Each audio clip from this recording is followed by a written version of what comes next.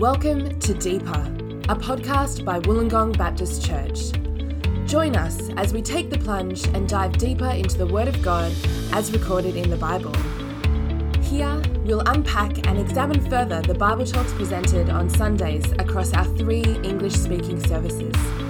To hear the latest sermon, head to our website at wollongongbaptist.org.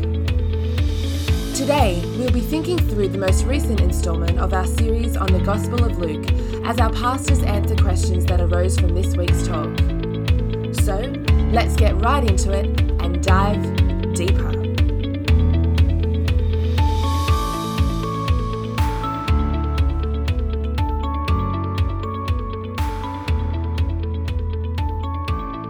Well, here we are for another week of Deeper. Thank you so much for joining us, everybody.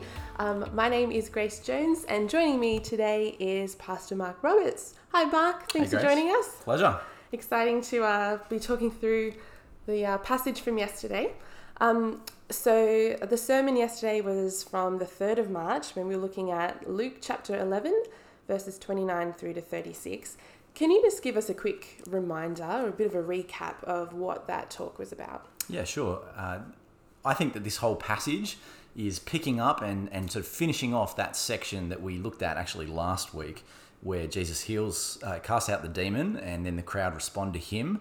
And in this case, what Jesus is going to do is respond to those people who have been asking for a sign. And it seems as though what Jesus says to the crowd is, you've been given enough proof. And so he says to us what is the definitive bit of evidence, the definitive bit of proof that should cause us to put our trust in him. And he uses this language of it being the sign of Jonah, which we had to think about what that might refer to. And I came away saying that refers to the death and resurrection of Jesus, that same pattern that Jonah went through in the belly of the fish, but also the message of that coming day of judgment when all people will be held to account, for which Jesus' death and resurrection is the only remedy. So that seemed to be Jesus' main point here, and then he goes on in a variety of ways to warn us about the need to respond to that sign. And we looked at 3 very graphic kind of pictures that Jesus paints about the seriousness and the importance of taking this seriously and acting and responding, not just ignoring this sign, but actually changing as a result of it. So that's in a nutshell, that's where we went. Yeah, cool. So the passage was a tricky one. It was quite difficult to navigate. There's some obscure references, some mixed metaphors. In other parts of the Bible, when Jesus is speaking in parables and he's using kind of, imagery and things, there are times when he then quickly, almost immediately after, actually unpacks exactly what he meant. There are. And we're thankful for those Yes. points where Jesus makes it clear, aren't we? It's really clear. He talks through exactly what each image kind of represents and things. But in this case, he has not done that. And we're left kind of scratching our heads a little bit.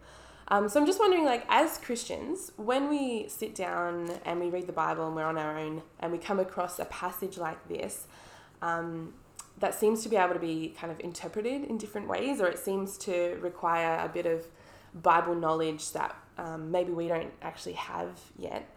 How do we go about understanding the true meaning of confusing passages like this one?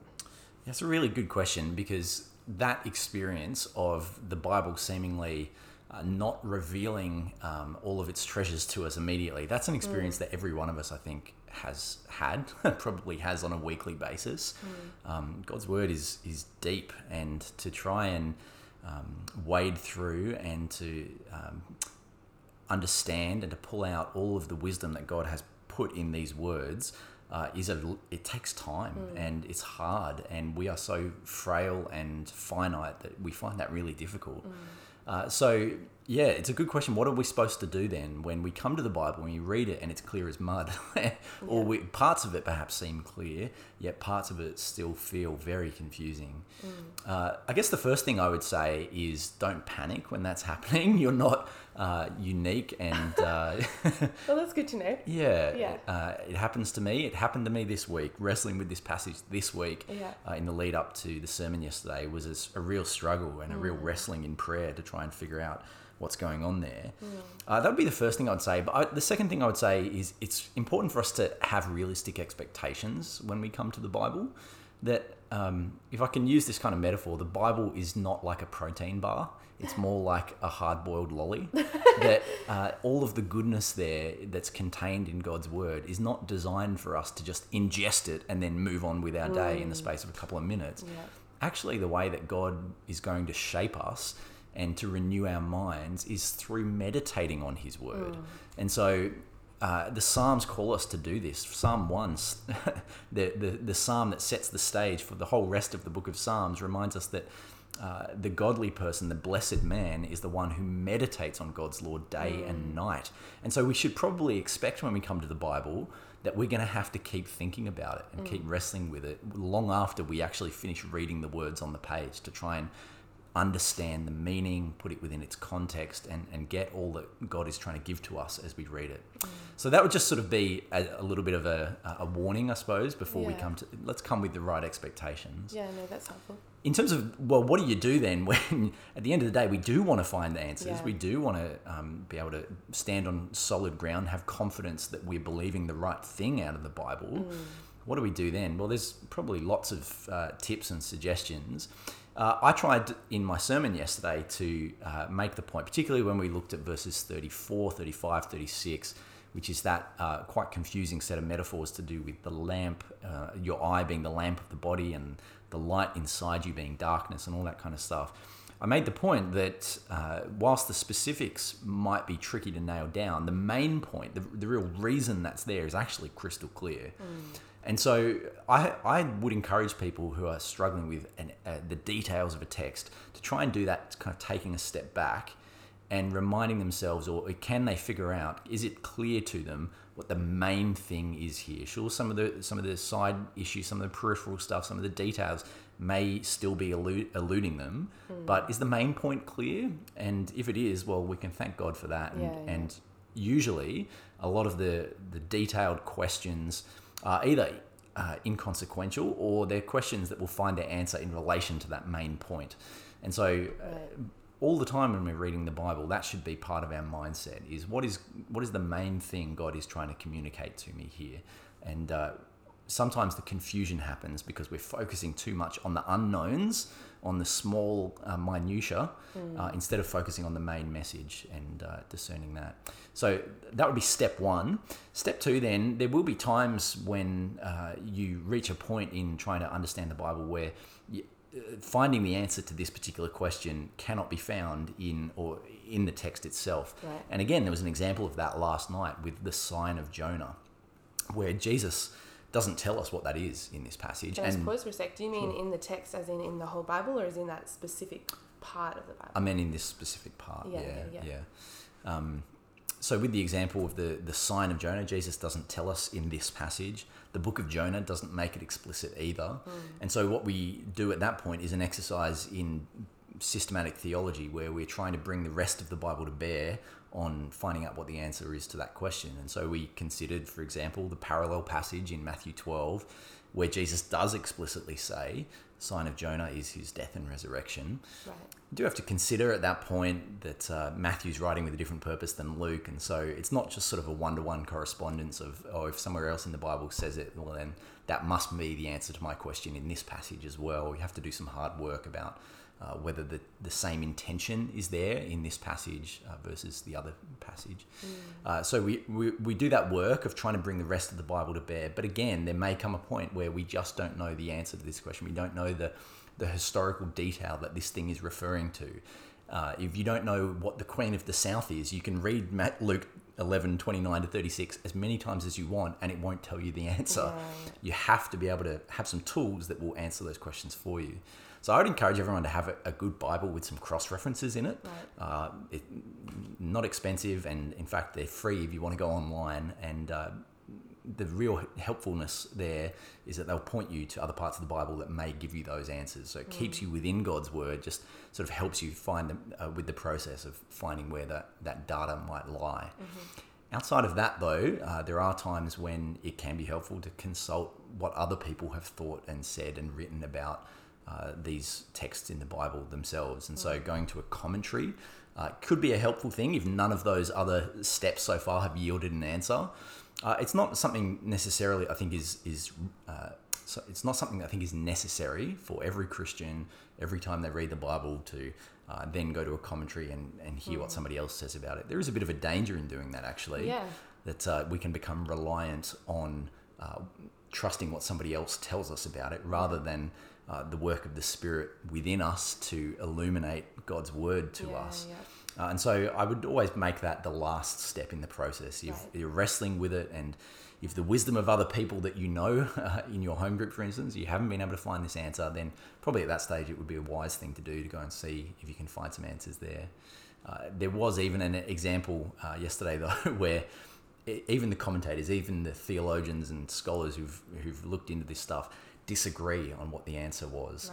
Right. And so at some point there has to be a judgment call. There has to be a decision made about what we think this thing is referring to. So the example yesterday in the sermon was whether the sign of Jonah refers to just the death and resurrection of Jesus, or also the preaching, as it was for Jonah, the preaching to the Ninevites. Right.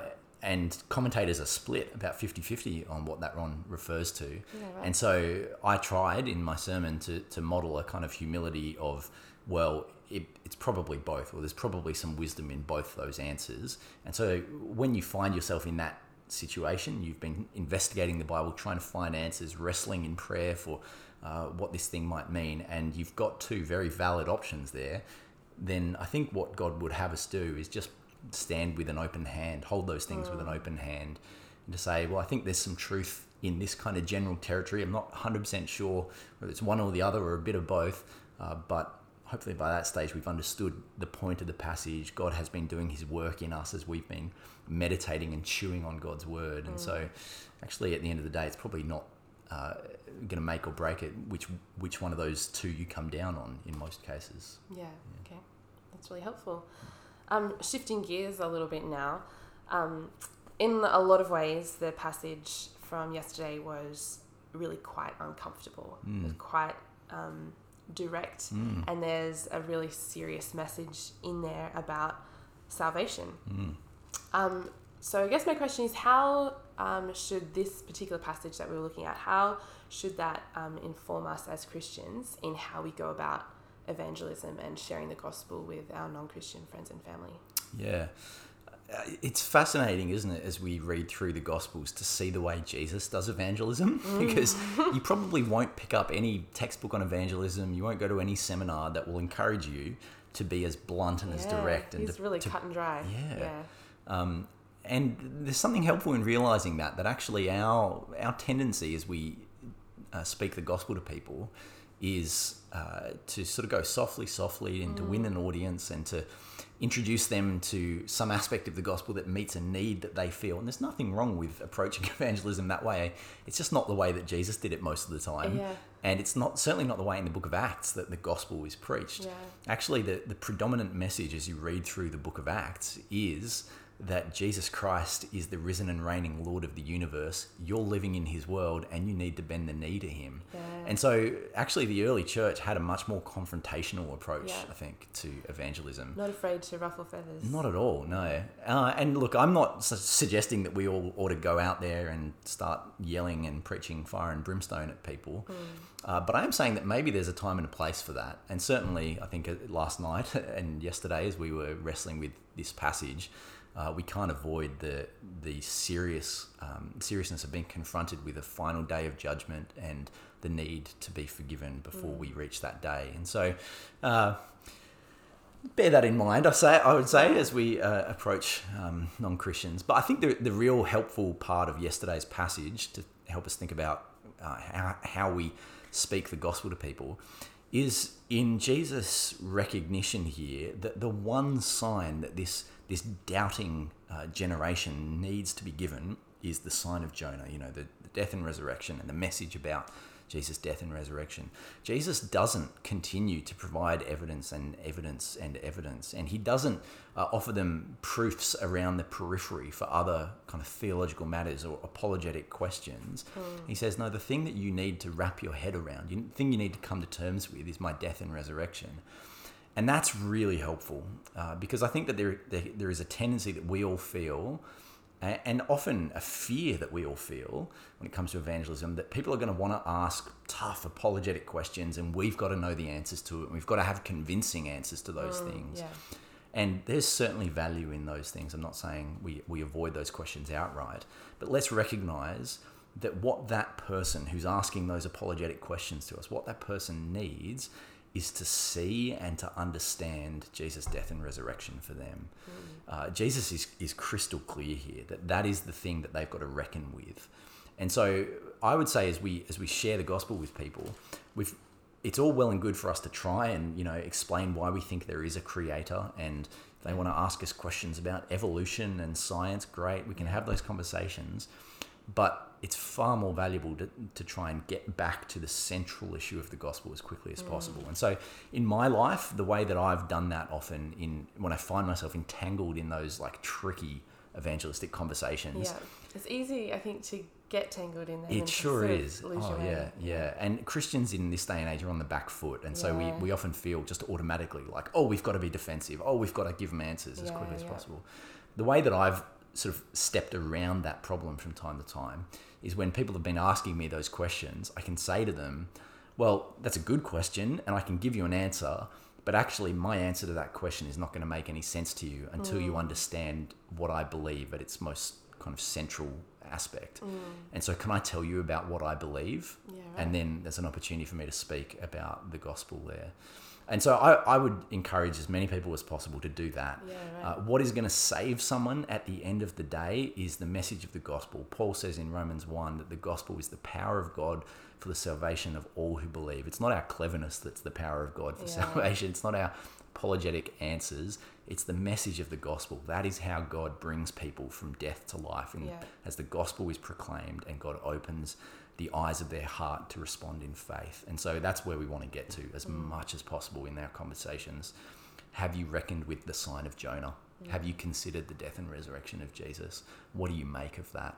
Give an account. That would be my encouragement from this passage. Yeah, no, I think that's really helpful to be drawing people back to Jesus. Who is he? Is he the Son of God or not? Did he die for salvation or not? That's right. Yeah, that's really helpful. Thank you. So your talk on Sunday was actually mostly directed at people in the congregation who aren't yet Christians. So you were kind of pointing them back to Jesus as the way.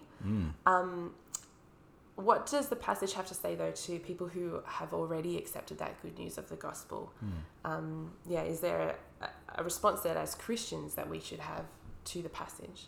Yeah, absolutely. Well, it was a function of this passage that we're in that I made a decision to preach it to the non-Christians who are present with us every single Sunday.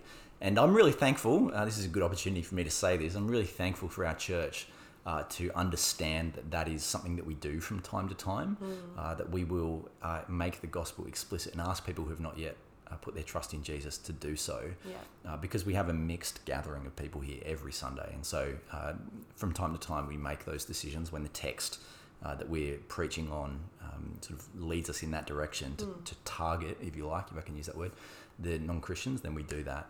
But nevertheless, it does still apply to us as Christians.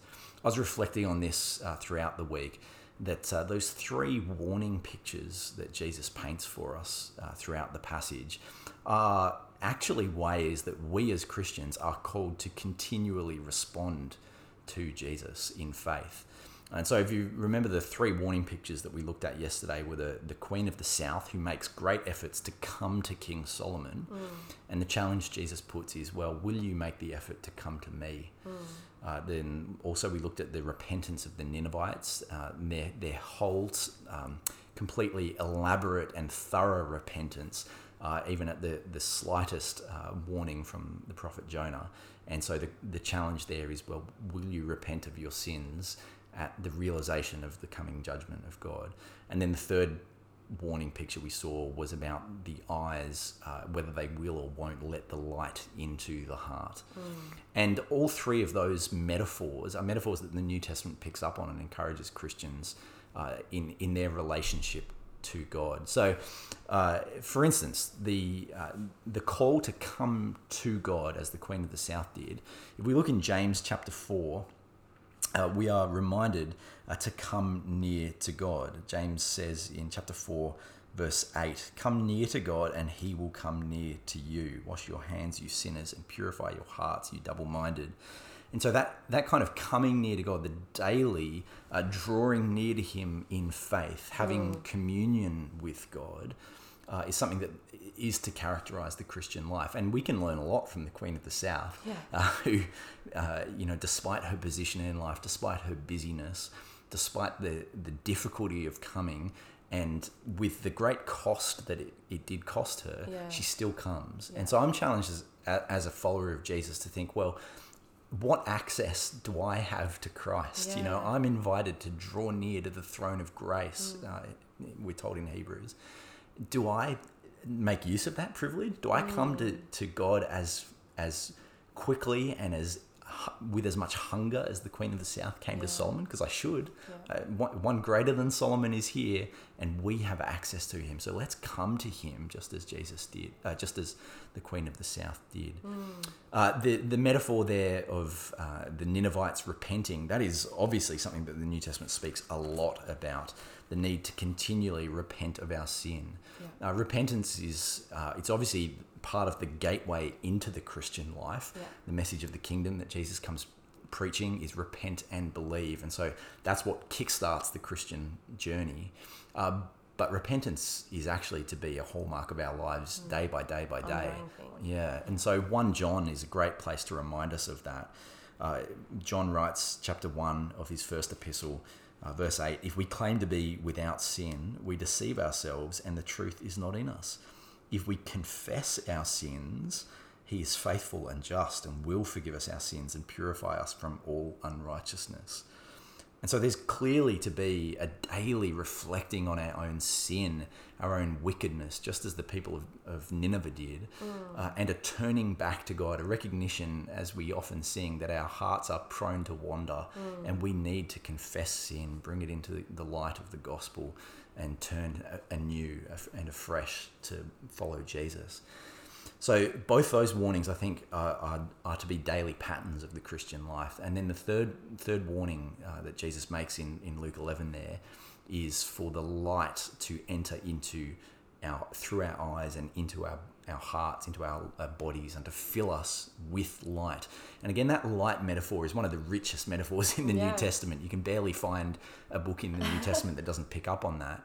And so again, in 1 John, for example, in just the verses immediately before the encouragement there to confess sin, John writes this, "If we claim to have fellowship with him," that is Jesus, "and yet walk in the darkness, we lie and do not live out the truth.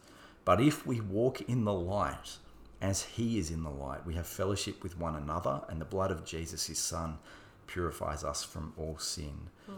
And so again, the encouragement that Jesus is making implicitly there in Luke 11 to let the light fill us. In fact, explicitly in verse 35, "See to it that the light within you is not darkness." As a Christian, I want to see to it that in my life there is no darkness left, and that the light of the glory of God seen in the face of Christ, as we're told in 2 Corinthians, is shining into my life daily.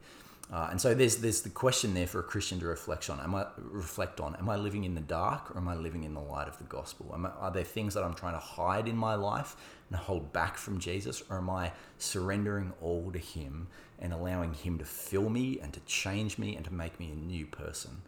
And so I think that this passage, we didn't get to talk about it much yesterday, sadly, but there's a great deal of reflection that Christians should be doing after we read this passage.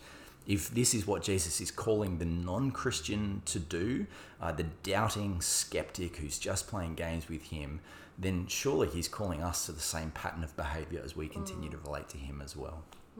Thank you. That was really helpful.